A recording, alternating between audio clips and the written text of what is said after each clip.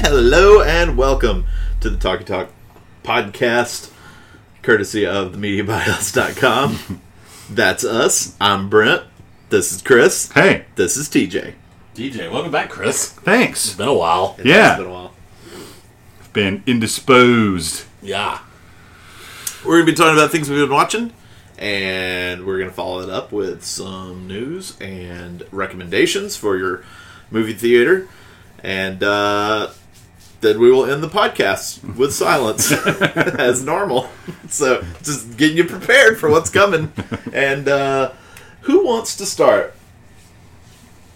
I'll go. TJ. Let's go in like reverse order of length here. Yeah.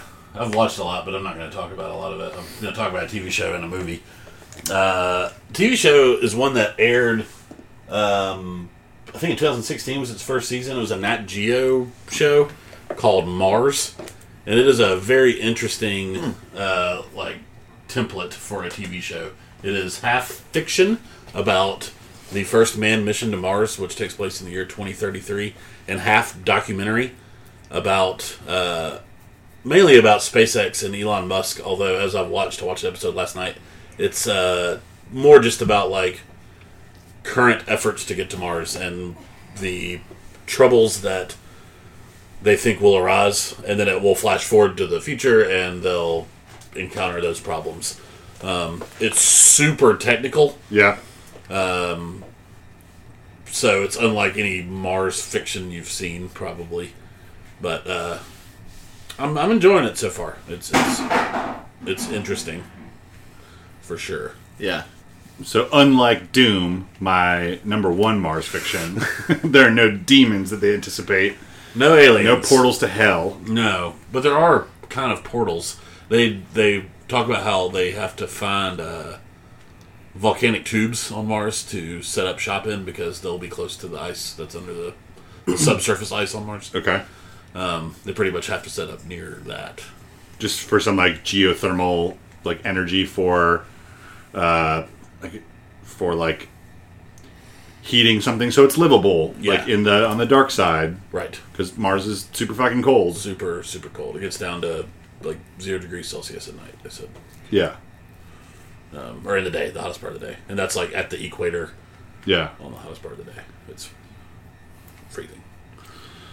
Yeah, it's interesting. The acting's fine. It's a bunch of people nobody you know. Yeah. But it's good. They covered things like, right now, Elon Musk, the robot that he is like, oh, people will die. Like, they just will. Right. There's a planet that's actively trying to kill you. Yeah. Pretty much. So, yeah, it's interesting. It's a weird watch. It's streaming on Netflix. Give it a go. It's like 6 episodes a season for 2 seasons. They're 45 minutes long. Nice. Is it just called Mars? Yeah. Okay. I had previously talked about the podcast I listened to. I listened to it too. Yeah, the Gimlet Media. Fuck, I forget what it's called. Surviving Mars, maybe? Maybe. Where they go stay in Hawaii, like on a volcanic. They simulate being in like the living situation. Yeah. And like the difficulty with like trying to walk around the surface with the technology we have. It is super interesting. I'm so happy that I'm back and we still have cat flybys. Yeah, the format, kind of the genre bending is, I think, the most interesting thing about it. Yeah, it is weird. And Elon Musk is a weird interview, man. He is super smart, but he is like the actual like living Ozymandias. Yeah. Where he's just like, people will die and it is worth it. Yeah. Like, there's no doubt. Right. This is something that's going to happen or humanity will die. Like, the odds of a like massive extinction event don't matter because there are odds. Yeah. Means at some point it will happen, and we need to make sure people are on Mars when it does, and lives are kind of irrelevant. Yeah. It's just like, fuck. Yeah. You're crazy, man. Yeah. But yeah, it's super super interesting. They do the editing well enough that it's not super jarring. Nice. They had a show on Nat Geo for a while that I like kind of hated. It was basically like a big what if show, and it would be like, what if there is life on Venus? Like, what would the organisms look like? and then they would remember that. and then they would cut and they would show like an artist recreation and like this is how they would walk around They would because of have the to breathe gas, so Right. it looked like this. Yeah. And it was a little goofy because it was just like I think it was probably because it was so foreign that this seems a little more grounded. Even though the people who were working on that other show were also scientists and probably cryptozoologists and everything that they could get their hands on, because Nat Geo has infinite Disney money. But it sounds really neat. Yeah. Worth a watch, for sure. And then I watched one movie that I think Chris saw, too. And right now I want to call it Unstoppable, which is not what it's called. It's called Long Shot. Yeah. Starring Seth Rogen and Charlize Theron, among others. The general plot is Seth Rogen is a journalist who makes his living like uncovering stories. Undercover journalist, pretty much, was his job. And Charlize Theron is the Secretary of State, who was Seth Rogen's babysitter. They meet by chance and fall in love. And Seth Rogen plays the Seth Rogen character he plays in a lot of movies. He's kind of a stoner, but he's very intelligent, a very good writer. Right. He has a very unique voice to his writing style. Yeah. And very, like, relatable writing, which is what they're looking for when she decides she's running for president, when the current president, Bob Odenkirk, decides he's going to retire. It's actually a really funny character, Bob Odenkirk's president, because he's an action star turned politician. And so he's trying to recreate, basically, the scenarios where he exceeded and excelled as an action star being the president, as the president now. It's a funny take on the celebrity becomes president. Yes. And that it's like, what if, like, Bruce Willis became president? Yeah. And it's like, fuck. I don't know. But it's probably in my top 10 of the year so far. I fucking loved it. Thought it was... I don't think it'll be in my top 10 at the end of the year, but... Right. It was super endearing. I love both those actors. Charlize Theron and him. Yeah, they kind of resolved the romance part of it a little early, which I appreciated.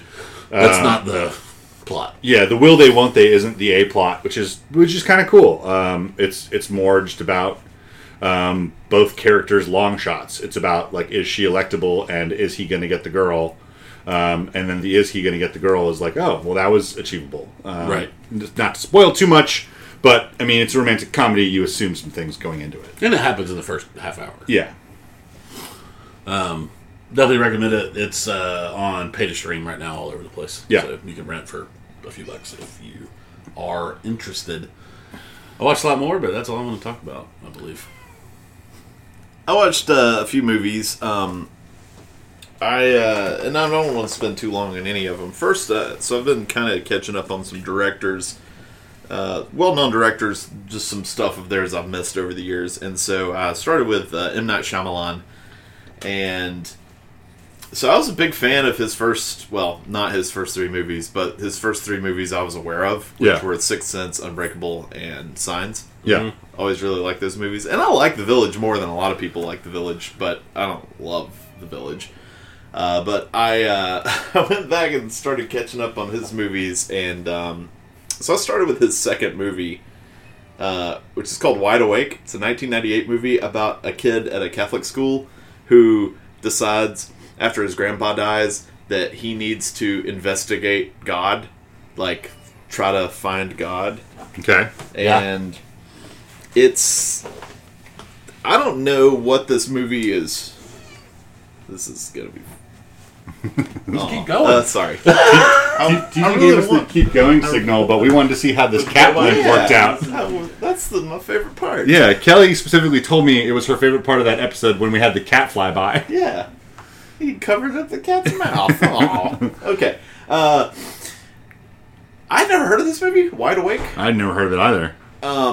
So he had done a movie in the early 90s. It was like a student film thing that he got produced, and he made it into an actual movie where he starred himself.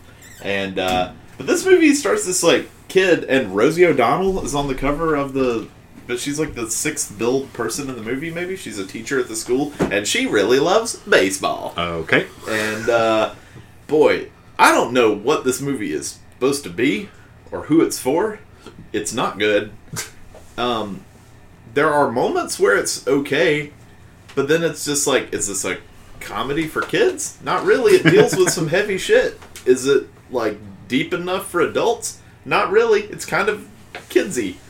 And so, I do not recommend Wide Awake at all. That movie is not good. Good to know. You're not missing anything on that. Rewatch The Sixth Sense. That movie is still great. Toni Collette's acting in the car is incredible. Oh, when she finds out about her mother. Yes. Yeah. When she Really realizes that he's not lying. That he's not lying. He's legit. And that scene where he relays a message from her mother to her. She says she saw you dance or whatever. Is that what the line is? Yeah, but the best part is she's like, don't joke about that. And he says, she said that you sometimes come ask her a question at where she's buried, and her answer is every day. Yeah. And he's like, and she starts crying, and he's like, what do you ask her? And she's like, I ask her if I make her proud. Yeah. And that's when I'm just like, I start crying, because Toni Collette's so good in that scene. She is a great actress. Underrated. Movie's still great. I finally watched Lady in the Water. Okay. TJ has recommended for a long time. Recommended is hard. I've said it's one of my favorites. I understand why it is disliked by the masses. Yeah. Have you seen it, Chris? I have. Do you like it? No. Yeah. I can see both sides of that. I found it to be more entertaining than I expected, as far as like really staying glued to it, watching to see what would happen next. Like, it never bored me. Right. And I kind of always thought it would. But I had issues with M. Night Shyamalan's hubris in that movie that I could not get past, which was making himself the writer who saves the world, basically. Yes. And that's like the thing that I know was probably most people's major issue with that movie. But I liked Paul Giamatti in it, even though his stutter's insufferable. Yes. Yeah, that was bad. Yeah. The other thing's interesting, I think. I'm realizing now, I think that, like, if people didn't like the movie for something that has nothing to do with the film, which is interesting. Like, nothing to do with the movie making. You know what I mean? Yeah. Yeah, I mean... Which is... I'm not saying it's a good or a bad thing. If there's something you can't get over, that's fine. You know? Donald Trump could star in some amazing movie. I'm going to not like it because Donald Trump's in it. Home Alone 2. It's just not a star. Okay. Not a starring role. It would... Yeah, I'm trying to compare... I don't know. It's hard to find a comparison for this movie. In, like... Bad fantasy movie? Well, no, like, it's hard to find a comparison for, like, that, where it's just, like, a movie where a part of the movie is such an obvious reaction to, like, outside movie stuff. Right. Like, it's a reaction to people not liking The Village enough. Sure. Because a lot of that movie is just, like... it is the sort of the message of, like... this is a writer who's just not appreciated by his current generation enough. But people generations from now will adore him. And putting himself in that role is just really... Like, I think we're supposed to get that message from it. Because why else is he in that role? Right. Well, does that make sense? Yeah, but are you looking for a reason to figure out why he's the role in any of his movies? No, I'm saying that if you're saying that it's not related to something in the movie, but I think sometimes that I would argue that it is part of the movie. Hidden, if the movie is a metaphor for how we respond to M. Night Shyamalan's movies. Mm. Well, I can say with confidence that how the movie was written is M. Night Shyamalan started telling his kid bedtime stories and didn't think that bedtime stories were, like, he either ran out or wasn't, like, inspired, so he wrote his own, and he basically wrote it as he went along. Mm-hmm. So putting himself in the movie, A, makes sense if you're telling a story about, like, to your kids. Why wouldn't you want the reader, your speaker, your dad, to be the hero? And B, that's why it feels super fucking cobbled together. Which I think is something that's extemporaneous to the actual movie itself, but is also the thing that hurts it the most for me. Is it felt like such a, and then there's a great Tortuga, and then the great Eglon, and then And that's the part that I have a problem with. That's mythology to me, though. That's how all those fucking stories are. Oh, sure. So, like, that didn't bother me at all, because that's literally how fantasy has worked forever. You know what I mean? It's like, and then there were stables, and he had to clean them. Like, yeah. That story's not great. It's just the thing. Yeah. I loved the story. I thought the story was 5 stars. I liked the build-up of the story. I didn't love the resolution, I guess. I didn't love...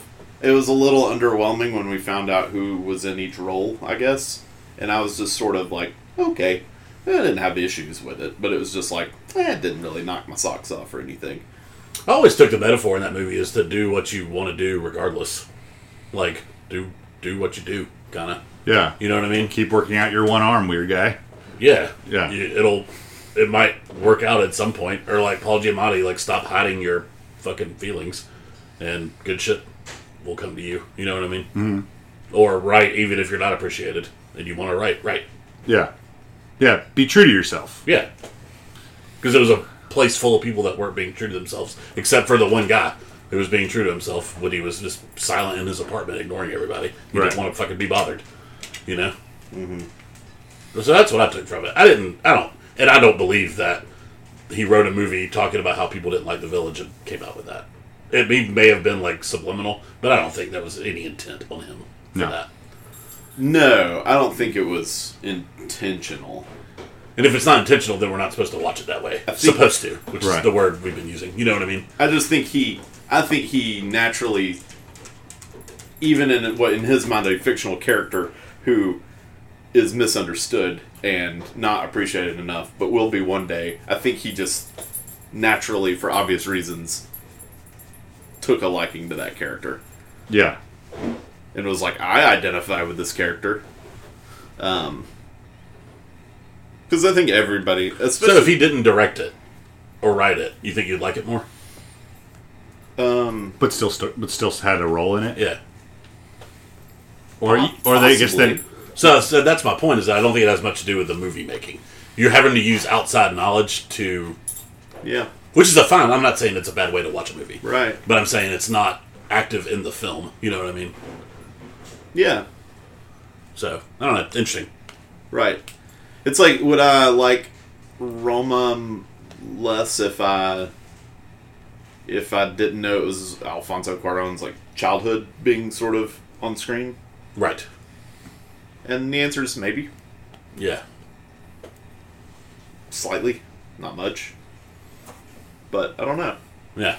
Almost that, like, every creative puts a piece of them in the work they create. Maybe this was too much. Yeah. I think where the reason I try to not do that much is because I can't watch every movie that way. Because I'm not going to read a bio on the guy who directed what the fuck ever. You know what I mean? Mm-hmm. I have no idea who directed Long Shot. Right. You know? And also, because it does change it, because if the director of Long Shot was, hypothetically, the guy who was like the young 25-year-old speechwriter for Obama, it's like... It changes. It could change things. Right. But it could be. I don't know. Yeah. He could have written that movie. But like, no one's going to watch Joker and be like, oh, this is Todd Phillips all over the place. This is him writing his own life story. When it's like he's intentionally writing for a completely fictionalized character. Right. Taking himself out of it except for, inspiration. So why would these two movies be evaluated using the same criteria when one is clearly not and one clearly is? Like, why does it matter? Right. Yeah. And it matters because people watch movies. And maybe it only matters to the person watching when they notice it. Yeah. I mean, it super mattered to me in the First Reformed. I mean, that was like, I, spent a lot of time after I watched it and appreciated the movie more after the fact, reading so much about Paul Schrader. But, yeah, I don't know. Neat. Good question. I mean, we talk about evaluate the art of the artist a lot on this podcast. Yeah, especially these days. And this, it's huge. And this is such a commingling of the two that, do you make the choice to excise it, or if you don't notice it, do you make the choice to investigate? Right. Well, after Lady in the Water, M. Night Shyamalan's choice was The Happening. It's just bad. So, Lady in the Water seemed much better after watching The Happening. Oh, man. Yeah. The movie's so bad. At one point, as I did have a little moment of doubt there, I was like, this movie's terrible, just from the beginning. And it was consistently terrible. And then Mark Wahlberg walked into a room and calmly tried to calm down a plant. And I was like, wait, is this great? Have I been wrong this whole time? Is this the SNL skit and say hi to your mother for me? Because he was talking real soft to it. He was like, now don't be alarmed. Don't be alarmed. It's going to be okay. I'm just here. I just want to talk. And I'm like, oh, this could be a masterpiece. And then he kept talking and I realized, nope, it's still dog shit. Also, the thing that bugged me most about that movie is like, okay, cool, people want to kill themselves. Wait, none of this makes sense. Like, Yeah. Nope. the lion one, where they like, that's the one I always point to, which is so dumb. Like, when he like dangles his arm in front of the lion, it's like, no, if you want to kill yourself, you just punch that lion in the face. Or you would just go to the nearest building and jump off head first. Or the old lady who's like, I'll just be in my bedroom. If you want to rape and murder me, I'll be in there. It's like, what the fuck? Like, someone wrote that, put it in front of like producers, and they were like, good to go. Green light. The sad thing is that movie starts off really well. It's in New York when people just start flying off the buildings and whatnot. And Yeah. the way that's shot and the way that construction worker down at the bottom, on the Yeah. ground level, he's like dealing with like bodies flying off. It's really compelling at the start, and then boy, it just takes a swan dive. It just hit me. So like, we all met playing trivia. Most listeners know that. But me and Brent still write. And you know, Brent, sometimes you'll write a trivia question. You'll be like, this is a great idea for a question. And you'll spend 5 minutes on it. And you'll be like, there's nothing here. Yeah. I just can't make this a question. That was the script for The Happening. Yeah. He was like, ooh, people want to kill themselves. Ooh, that sounds fun for a horror movie. It's like, how do we execute it? Oh, we can't. We can't make it good. Remake Invasion of the Body Snatchers. Yeah. Like, Everybody is so bad in that movie too. The acting Zoe is so- Deschanel is really bad, and I like Zoe Deschanel. I do too. 'Cause Mark she- Wahlberg's a great actor in lots of movies. Mm-hmm. Not this one. I feel like you're being a little strong on his side with great actor, but he should have at least been good enough to. He is at least good enough to handle what this should have been. He has more than 3 fantastic performances. I think that turns him into a great actor. I mean, he's great in The Departed. He's great in Boogie Nights. True. He's great in The Fighter. Yeah. Yeah. He's great in Three Kings. He can fucking act. I've Yeah, seen him do it right. multiple times, multiple roles. And then what's weird is M. Night was pretty good at getting performances out of people. Yeah. You know? He can direct. He Like- can do moods and tones, and he can direct actors pretty well, for the most part. But this movie, it is so off the mark. I kind of agree with the acting, although I immediately go to Bruce Willis and I'm like, nah, he just casted that one right. Yeah. It's like, I need somebody quiet, solemn. Yeah. Kind of boring. I think Haley Joel is good in Sixth Sense. I think Toni Collette's great in Sixth Sense. Yeah. Sam Jackson's great and Unbreakable. The kids in Signs are fantastic. That little girl, what's her, Abigail Breslin, Yeah. Yeah. is incredible in that movie. Mel Gibson's really good. Sounds. Yeah. Sounds Really, the great. weakest actor in his movies typically is M. Night Shyamalan, especially in Signs. He's not inside as much, at least. You don't have to deal with it that often. Yeah. I wonder. It's that scene where he's like, "I don't know what happened. I must have fallen asleep." Oh, the DUI guy. Yeah, I forgot that was even his role. Because I just remember that whole scene is just... I hate that whole part of Signs. Yeah. I do like him in the his line in Signs when he's like, don't go in the pantry, I locked one in there. He drives away. Well, just when you thought The Happening was the worst that M. Night Shyamalan could make, I watched The Last Airbender. And that might be the worst movie I've seen in a very long time. I'm a huge proponent of finishing movies before you review them. I've never finished that movie. I've started it 3 times. I quit when the Earth people start revolting. So I don't know what happens. It's really boring. It's Yeah. really boring. There's just constant exposition. Instead of showing us anything cool, it's just like people just talking about things. That's the fucking worst. They're just like, "Don't do this. You might die." And she's like, "I'll just could become the moon goddess." And it's like, okay, well, she becomes the moon goddess.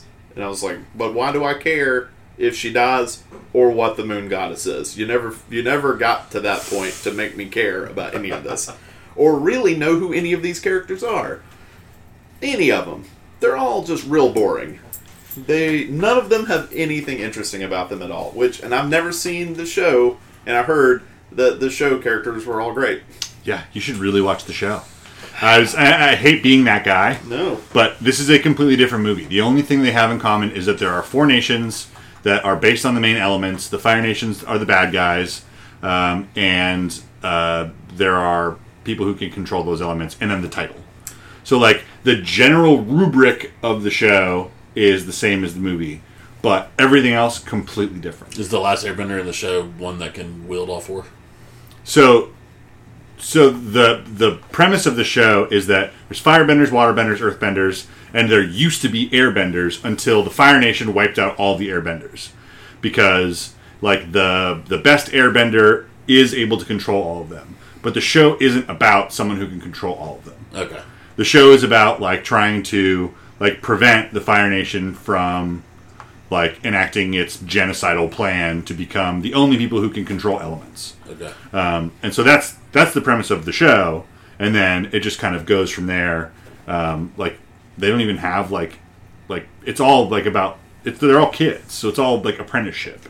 And there's, like, the active adversary of the prince from the Fire Nation, who's been tasked with eliminating the main character, Aang, who's the airbender, the last airbender, but there's no special property to being the last one. You just are the last one. Right. So it's a really good show. It's the main theme of the show is just about, like, you know, family is who you love, not who you're born with.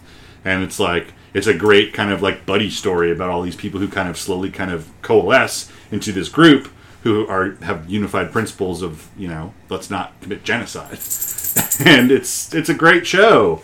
And then I also watched the movie. I think I watched it twice now, just not for, you know, on purpose, but once on purpose and once because it was on.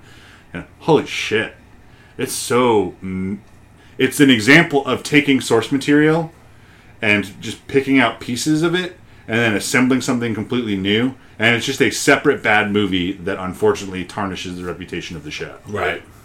I would compare it almost...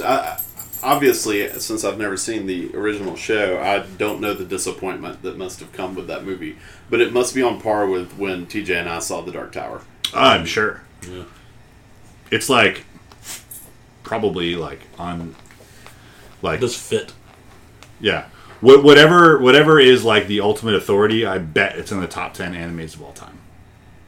And for that to, like, same with, like, Dark Tower being top 10 sci-fi series of all time, and then that comes out and you're like, what the fuck were you doing? Yeah.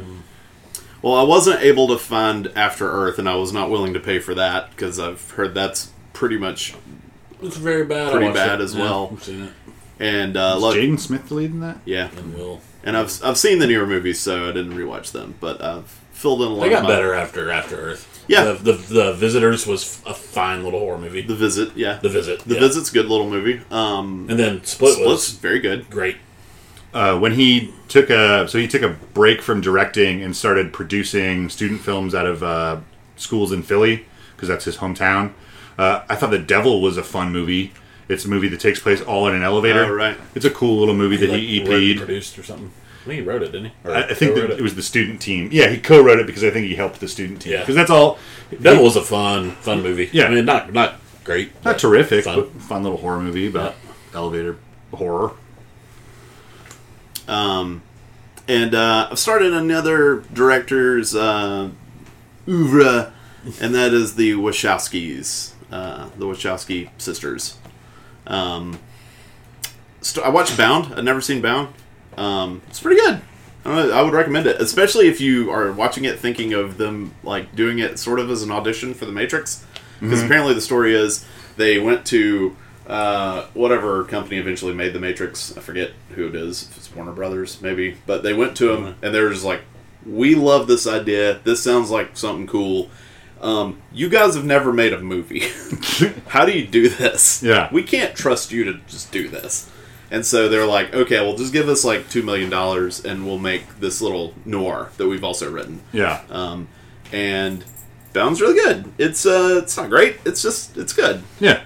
But there are definitely some camera shots and tricks in it that like, oh, you can definitely see how this evolved into bullet time stuff, which is weird in the movie Bound. That's fun. But there's like a scene where you're just like following Joe Pantoliano's arm with a gun from like person to person, and then it falls backward, and then, so it's doing some interesting camera movement. At one point, that swivels around a character, Nice. Nice. and I was like, I know that shot. I've seen that before. I've seen that. And so then whoever it is gave them a lot of money after that movie, and they made the Matrix movies. Which the first one is, I think, still a masterpiece. One of the best movies of the last 30 years. And the next two are pretty disappointing. So I've rewatched those. That's the last things I've watched is Reloaded and Revolutions. Reloaded, not as bad as I remember it being. I've heard it compared to a video game movie because it is just like, here's an objective, and then they go do it. And then here's a new objective. And it's just like, go protect the guy with the keys. And go find the Merovingian, who's the most boring villain ever. But he makes people eat orgasm cake. Yeah. Hey, yeah. give me that cake. Yeah, that's what I'm... Give me that cake. I'll stay in the Matrix. Eat orgasm cake. Yeah, man. Cypher? Is that the guy who double crosses in the first movie? He really got a raw deal when he was like, give me steak. He could have had orgasm cake. Right. Always take orgasm cake. Yeah. Read the whole menu. That's till the end. That's the Eddie Izzard joke, right? Is orgasm cake or death? Yeah. Yeah. Cake. Those are examples of movies like they get too lost in the mythology. Like, too lost trying to come up with all the things to resolve the stuff, and you lose the fun of the movie. Are you talking about Airbender, Lady in the Water, and both Matrix sequels? Yep. Because you're right about all four. It's like, what was the fun of the Matrix? Being in the Matrix, doing cool shit in the Matrix. Morpheus doing cool stuff. Yeah, reading and breaking the code is the best part of the Matrix. And Neo doing cool stuff. The problem is Neo figures out the Matrix at the end of the Matrix, and so they're just like, well, we kind of can't have him doing too much in the Matrix now in the next two movies because he's Superman. He's Superman. Yeah. And then, I don't know why they couldn't have Morpheus do anything, but Morpheus gives a speech about 30 minutes into Matrix Reloaded and then sits in a chair for the next movie and a half. And it's really irritating that Morpheus is reduced to just almost like commentating on the action that is taking place. Yeah. Those movies are really disappointing. I kind of like Reloaded a little bit, but not a ton. And then I actively dislike Revolutions. Pretty bad.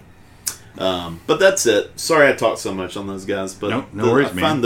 I found both those directors interesting. I'm interested to see where the Wachowskis go from here because I know they just doubled down on their weirdness. Like Sense8 is bonkers. Yeah, so I'm curious to see. But I'll continue with that whenever Speed Racer becomes available. Man, before you do that, I really recommend. I know that it's not in your path, but because you took a foray into being slightly interested in Avatar, the show is such a quick watch and it's so good, it's so uplifting and just like well done. I would just recommend that, like full stop to anyone who hasn't seen it. Yeah, it's just great. Cool. Well, Chris, I know you've been watching stuff. I have been. Long story short, not to get into too many details, I basically have been on bed rest for a long time and have just now gotten to the point where I'm like able to be up and moving again. So I watched a lot.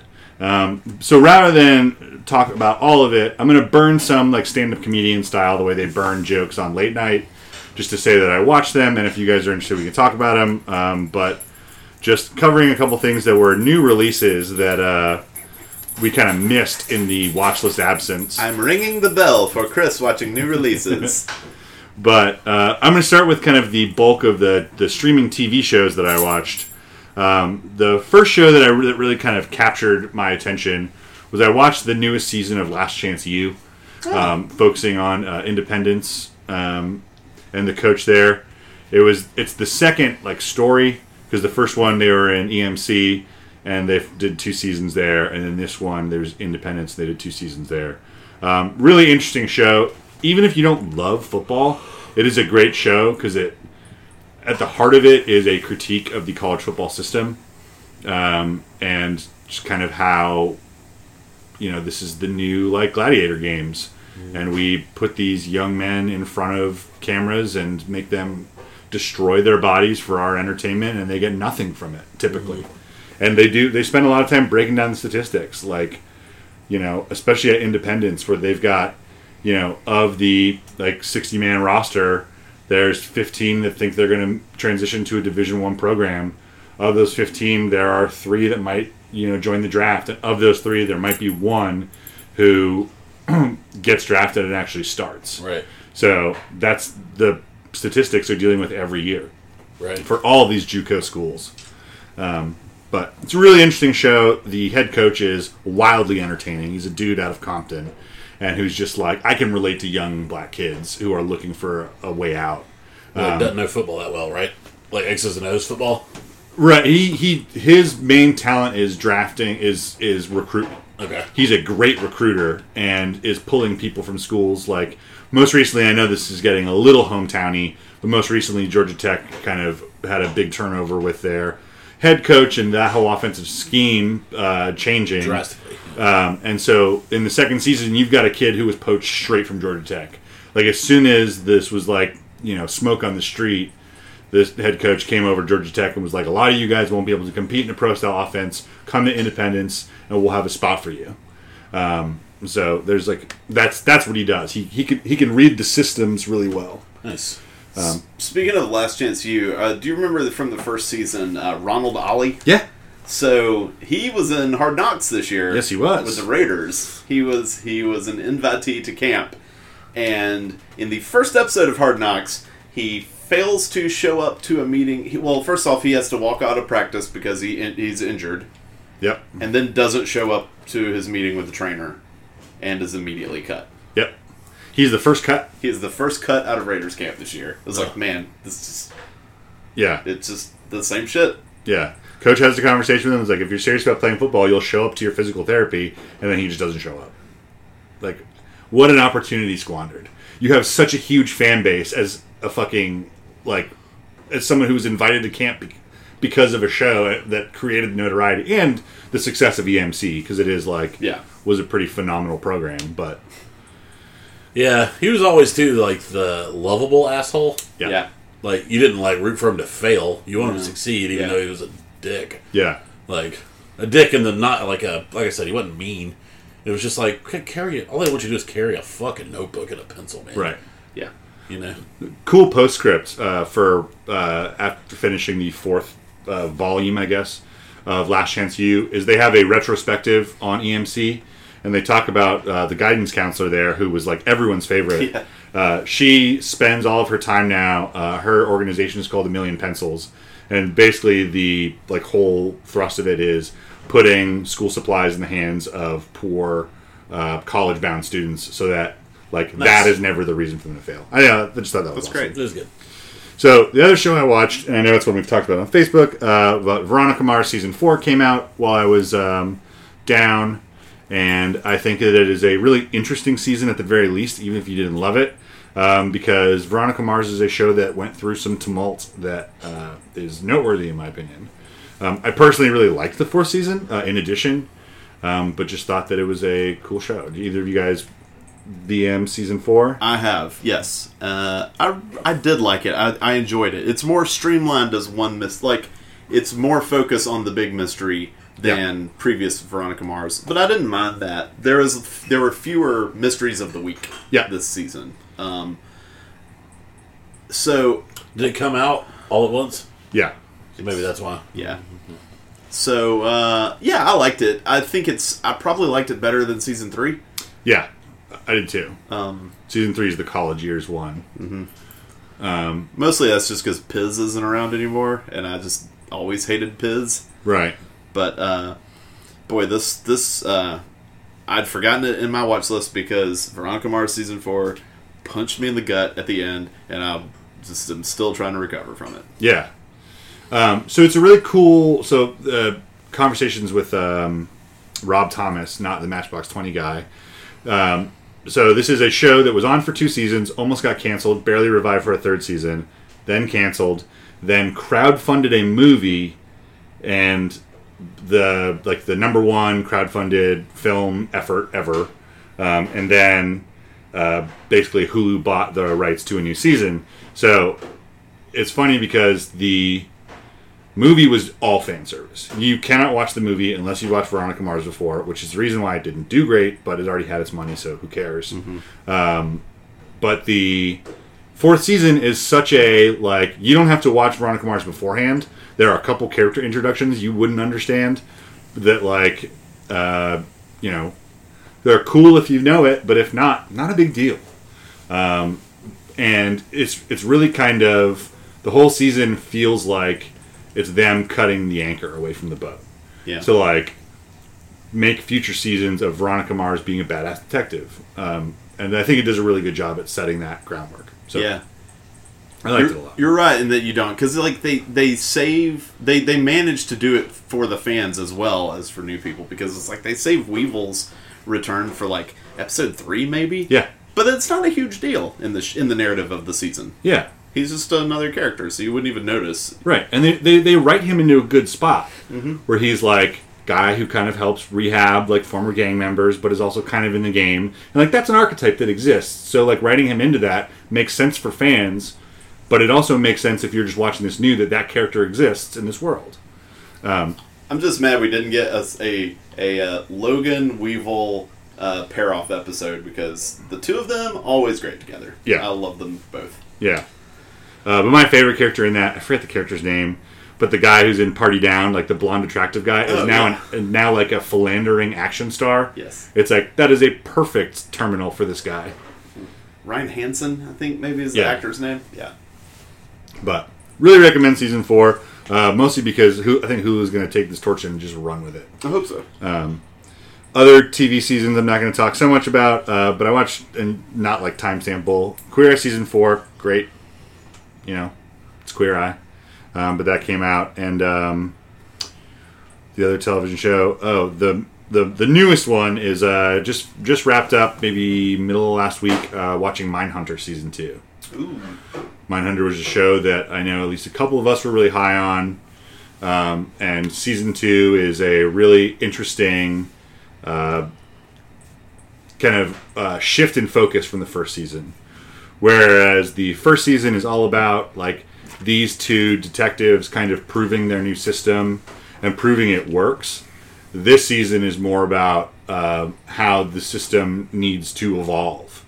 Like season 1 is like, this is what we can do. We can pinpoint and we can justify and we can diagnose these profiles of people who are committing crimes of a serial nature for people motivated by like sexual gratification with a background in abuse.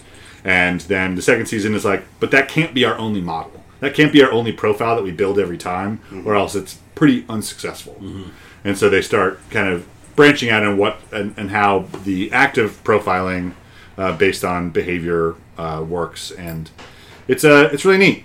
The actor who plays Bill Tench is still like the fucking highlight.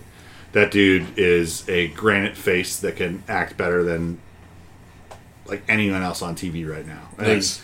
I think he's really good. And it inspired me to watch a couple interviews with John Douglas, the guy that the show's based off of. It's just endlessly fascinating. Where in season 1 we had the side by side of like the Ed Kemper interview. We have that again this year, but with a Charles Manson interview that BBC Australia did in real life. That is like impeccable how well they created it. But it's David Fincher, so I'm not that surprised. Sure. He can write a gritty crime story super well. So that's most of my TV watching, with one exception. I decided just on a lark that I was going to watch some anime.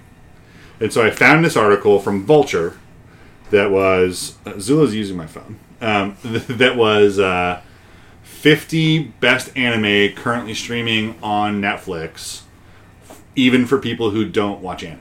And I was like, great. And the last part was updated August 2019. I was like, perfect. Great. So I went on there and I picked 2 of them that were like in the, that's not ranked. But I watched a show mostly because of the pedigree behind the people who created it. But I watched the show Neo Yokio. It's a Netflix original, and it's Tokyo, but with a Y and an I instead of the Y. Did you get that? No. But silent nods are great for podcasts, right? Yeah. Okay. But so here's the details that will also kind of pique your interest. It is starring Jaden Smith as the main character, Jude Law, a show that I watch on YouTube, Jesus and Mero, and it was created by Ezra Koenig of Vampire Weekend. Whoa. All right. So it's an interesting show. I didn't love it. I was really hoping to like more about it. It's about kind of like a stunted high society 20-year-old who's just been broken up with, and this society, which is a combination of New York and Tokyo, hence Neo Yokio, is trying to. They are very public about like the eligibility of the bachelors. So there is a bachelor board in the center of town which ranks the dudes. And so it's all kind of about like thumbing its nose at like high society and fashion and like galas and who you're dating, all while also being about the main character Kaz is a professional exorcist basically. And so it's an interesting premise and really weird that like I feel like someone heard that Gerard Way wrote a graphic novel that was being turned into the Umbrella Academy. And Ezra Koenig from Vampire Weekend went, sick! And just like, I'm going to write stuff about fashion and about anime, and it's going to have cool music. But neat, weird. Yeah, neat and weird are probably the best ways to describe it. Good may not be one of the words I would use. Yeah. But the other one I watch is one that people talk about a lot. It's a really divisive anime called Kill La Kill. Most notable for how scantily clad the main two female characters are, but at its heart, it is not at its heart. It is the one of the only mainstream anime to pass both the Bechdel test and the reverse Bechdel test.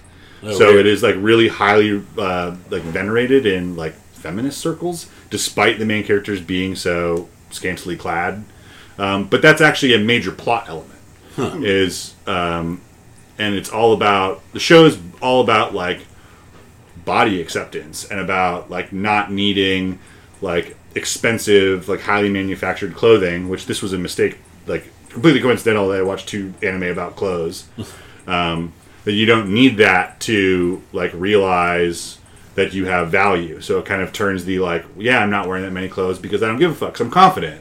And that's, like, a lot of the power of it. But it is a pretty standard like battle anime, which is a term kind of reserved for like the main character is going to do stuff and then there's going to be a big fight, and that big fight's going to take a whole episode, and then there's going to like win or lose, and then they're going to do stuff and there's going to be another big fight, and it's very like gamified where like the person who heads up this academy who she's trying to kill for a revenge plot has like 4 major generals, and so she's trying to work her way through those 4 major generals, and so like trains, fights one, beats them, like falls, trains, fights one, beats one. At some point, has to fight all 4 of them in a row. But it was really cool. It reminded me a little bit of like Spider-Verse, like the way that they kind of blend animation styles and like animation mediums. Like at certain points, blood, which is pretty instrumental to how like these clothes power you up, is solely animated using crayon. And so, like, it's really stark to see kind of, because it's, you know, digital cells, but then you see this kind of crayon layer on top of it for blood. So, like, if someone is, like, cut in the throat and, like, spews blood, there's this really kind of, like, waxy look to it. But it's really neat. I think it's animated expertly, and it was one of the few I talk about how anime humor doesn't really get me. But in this one, it's, like, because they're kind of throwing the whole, like, fan service, we've got scantily clad, like, young women on our show, they kind of like poke fun at other anime that do that. And I thought that was like really cool. They kind of, you know, the main warring parties are this like academy that the revenge story is based on, and then the secret organization, which is called like the Nudist Beach Operation. And so there's lots of like gags about like dudes taking their shirts off and then them censoring like male nipples that I think is clever. But that's probably the wildest thing I watched, and I would recommend it. It's kind of a fun little, well-animated show. Kill La Kill. Yep, it's on Netflix. And then I watched a bunch of movies. I might actually save some of these movies the next time we do a watch list. But since I'm being positive, I won't talk about a couple that I wanted to. But I will just say Mortal Engines is wild. Yeah. Mortal Engines is so wild. It is insane that this movie was created by Peter Jackson. It's just so... I mean, and you probably knew it was crazy, but it's not... It was endearing to me because I was like, what's this movie about cities driving around eating other cities? And then I watched it and I went, oh, it's not good. Everyone else who saw it was right. It's not good. Peter Jackson the person who directed this movie was brought on because they were the visual effects person for The Hobbit and Lord of the Rings. So, like, perfect choice about a movie about giant cities that roll around like tanks and destroy each other. But terrible choice when the movie doesn't really focus on that much. So, all the, like, interpersonal stuff and the, like, plot and the small dialogue between actors, not very good. But all the big, cool cities chasing each other and, like the inventiveness of, like, the different, like, land craft and aircraft is, like, awesome. So, completely wild visual spectacle. Not a great movie. So, was it streaming on something, or did you rent it? it's on HBO. Oh, cool. I've basically been watching HBO new releases like a hawk. Yeah. Every time a new one came out, like I watched Aquaman as soon as it was on HBO. I watched Mortal Engines as soon as it was on HBO because I need like new shit. Yeah. Because I've been watching old shit for 6 weeks now. Right. But I'm going to cut my watch list off there. There's other stuff on here. Nothing that I feel too excited about, except just remember that Leonardo DiCaprio's film debut was Critters 3, and I watched it, and it's a terrible movie. Nice. Y'all got some breezies? Well, Shalhoub Watch! Emmy nominations came out since the last time we did this. Did he get nominated? People are saying Tony Shalhoub, this is his year. Best supporting actor from a comedy. Oh, for Maisel. Maisel? Yeah. Yeah. There's a bunch of trailers that have come out. Brent, what you think about those trailers? I haven't seen them. Don't plan to. All right, then we won't talk about him. We'll spoil it for Brent. I don't care. No, I actually saw... You care more than us, obviously, about trailers. I saw... some have been unavoidable. I saw some snippets of Star Wars, Yeah. Yeah. which is fine. But You saw the initial one, too. yeah, it's mostly... I avoid trailers if I can on movies I don't know anything about. Yeah. Well, let me say this. I listened to a movie podcast where they just did a breakdown of the Mandalorian trailer and the D23 like new footage trailer, and they said they called the new Rise of the Skywalker. What's it called? Yeah. They called that trailer a perfect trailer because it just teases everything and doesn't expose much about the plot or anything. Star Wars trailers been doing that for several years now. Like the Yeah. Force Awakens one didn't give away too much. And so I'm A lot of trailers on these big epic kind of action movies don't do that now. I mean, I think MCU now is famously using scenes that they shot just for the trailer that aren't even in the movie. Yeah. So, like... Star Wars has done that too. Right. Yeah. So, they're the opposite of spoiling. They're, like, showing you something that literally doesn't exist. It's a tease. I forget what the one on the... on Infinity War was, but I think it was like... It was Hulk running through the woods. That's right, Hulk fighting with everybody, and Hulk's never in it. Rogue One had probably the most notable, which is her getting to the end and seeing this like TIE fighter right in front of her. Oh, it was never in the movie. Which doesn't happen. Also, her dressed as a TIE fighter pilot. Yeah. Not in the movie. Right. Those Yeah. are my favorite parts of Rogue One. The two things in the trailer that didn't make it in the movie. All the bits that subvert your expectations. You sound like Star Wars fans. Yeah. But yeah, cool trailers if you're willing to spoil yourself. The last Joker trailer is fucking phenomenal. Yeah. It looks so good. Yeah, it is. And it's another trailer that, like, it doesn't really give much away. It kind of gives away the tone of the conflict. I don't know the plot. Yeah, it gives away the tone of the conflict between the Joker and who I'm guessing is going to be his main antagonist, or at least the reason why he is experiencing these villain-esque moments. De Niro's character. But other than that, you don't really know much about it.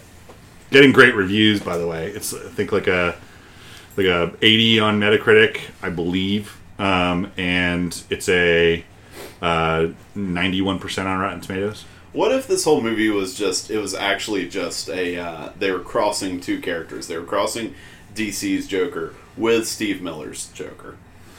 And the movie just starts, he's like, some people call me Maurice. And then it's just 2 hours of the Joker from DC acting out that song. The Joker. Because the Gangster of Love is where Dark Knight starts. Yeah. Let's see. Any like greenlight movies? Well, I guess The Matrix 4 is happening. Yeah. Only Lana's coming back for it. Mm-hmm. But I'm in. I'll watch another Matrix movie. Yeah, sure. Why not? Keanu Reeves is so hot right now too. Like, so I'm definitely on board. Carrie-Anne Moss coming back despite being killed off in the third movie. Yeah, and I mentioned in the pre-show, Morpheus has been killed off in canon also. So I'm pretty sure. Luckily, the logic of the Matrix has always been a little shaky, so Yeah. they can bend it to their will. Anything else? I got some news out of the video game space. Kind of the topic du jour right now is related to the game Cyberpunk 2077.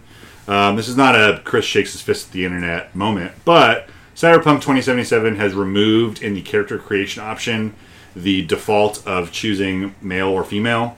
They've just removed it completely. Probably because they just think that using all the tools to create your character, you can create it however you want. If you want them to look what you think a female looks like, you can do that. If you want it to look like what a male looks like. So that's like the heart of the story. But the news part of it is that people are losing their minds because they're like, I can't believe this progressive agenda has forced us that now we can't identify as a man if we want to in your character creation options. But I think it's cool that CD Projekt Red is like, you know what? We give you so many tools. Yeah. You can. Yeah. You just did. You should name your character Mr. Man Dude. Yeah, I think it's not forward thinking from an agenda standpoint, but forward thinking of CD Projekt Red to just be like advancing the technology to the point where it's like, we don't care what you want your character to look like. We'll give you the tools that whatever you want, you'll be able to make. Sounds like it's easier to program anyway without having to decide all that. Yeah. Here's the character. Design it whatever you want to. Name it whatever you want to. It's basically taking defaults out of it. It's like there's no like default that's here's your man canvas that you can now make look like your man. Right. Here's your woman canvas that you can now make look like your woman. It's just like here's a blank slate, do whatever you want.